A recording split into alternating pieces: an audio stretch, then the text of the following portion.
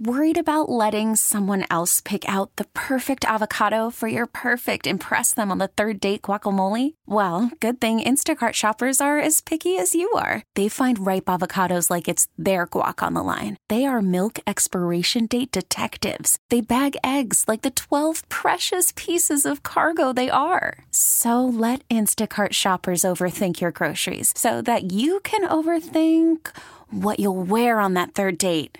Download the Instacart app to get free delivery on your first 3 orders while supplies last. Minimum $10 per order. Additional terms apply. T-Mobile has invested billions to light up America's largest 5G network, from big cities to small towns, including right here in yours. And great coverage is just the beginning. Right now, families and small businesses can save up to 20% versus AT&T and Verizon when they switch. Visit your local T-Mobile store today.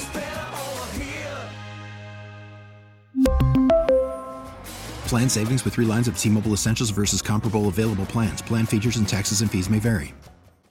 Mix 94.7. Why did they get ghosted? We'll find out now with Booker, Alex, and Sarah's Waiting by the Phone. All right, it's time to help out Carrie, Alex, and Sarah. Hi. Say hi to Carrie. Hey.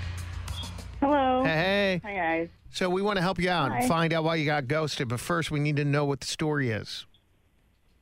Oh, my God. This the date that I have literally been looking forward to for years. For years? For years, I have been trying to go out with this guy, and it's just like my luck, of course, that as soon as I get to finally go out with him, he ghosts me. Okay. How do you know him?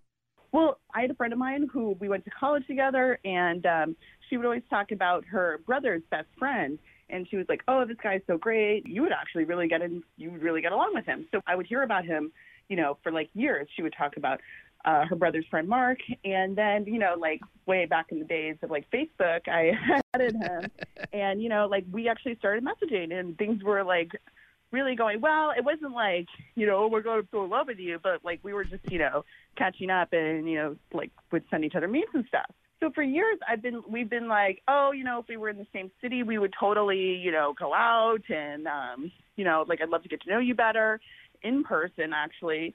And it's just like, it never worked out, like sometimes he would be single and, like right at that time I would happen to get a boyfriend, how that happens. Yep. Yeah. And then like the opposite would happen, like I would be single and then he was like, engaged or something and just randomly. And it felt like to me. Finally, we're like in the past couple months, like I've relocated. We're in the same city. So I feel like it's going to happen. And we got to meet up and I'm just like so nervous and excited. And then we get drinks together. I think everything's going cool. And then I try to talk to him again. Nothing. No answers. All right, well, let's call him.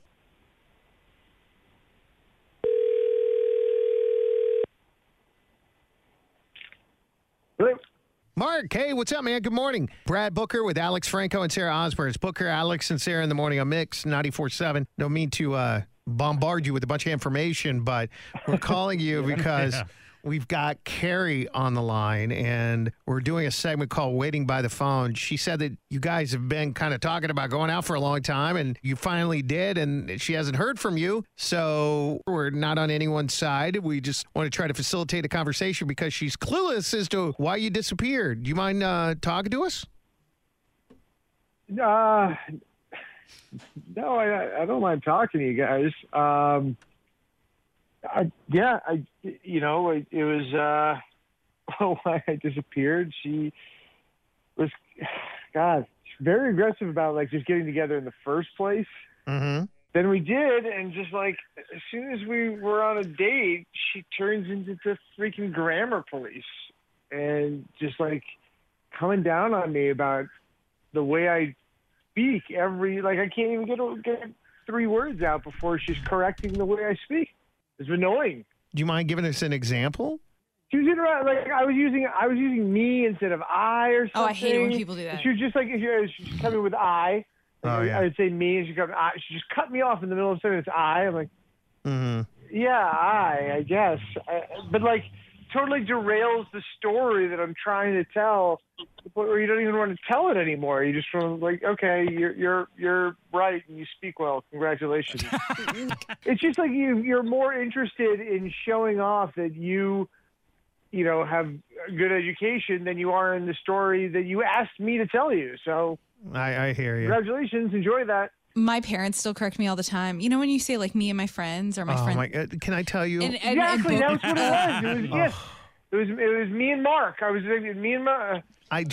Mark and I. So that right there is the number one mistake that people make. And I hear it not just. Is it a mistake? Because did you get the point of what we were saying? When I say me and my friends, do you understand what I'm saying? It's incorrect. It's grammatically do you incorrect. understand? Do you understand what I'm saying? I understand what you're saying. I'm just telling you it's grammatically incorrect. Okay, and how does it change your understanding if I say it grammatically correct? Let me tell you what bothers me. Okay, so what bothers me is this is my number one complaint about me and Tom went to the market. It is so widespread and so mass appeal wrong. It's on television. It's on movies. My best friend, who is highly intelligent, says it all the time now. He never says it correctly. He always says it wrong. Everybody is so together and unified in saying it wrong.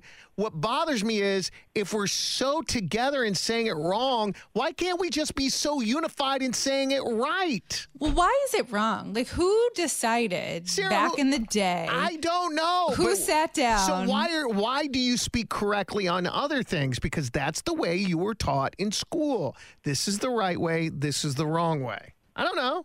It's fun to aggravate you, though. Oh, my gosh. It bothers me so much. I cannot even imagine going on a first date with Brad Booker. I would never. No. You're like in the middle of a sentence, and then he has to correct you. No, I would never do it. I would never do it on a date, ever. Right, because it's rude. I would factor that in as to whether or not I would want to see someone again, for sure. You would say, she's not very cultured. Exactly. She's not very educated. Yeah. You know, one of the hottest things about my wife is she actually speaks properly.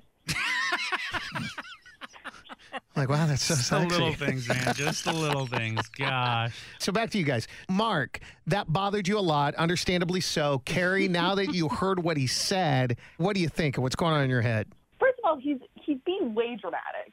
Like, I possibly maybe corrected him a few times, but these stories went nowhere. I'll tell you that. So I was actually trying to help him along to learn how to tell a story.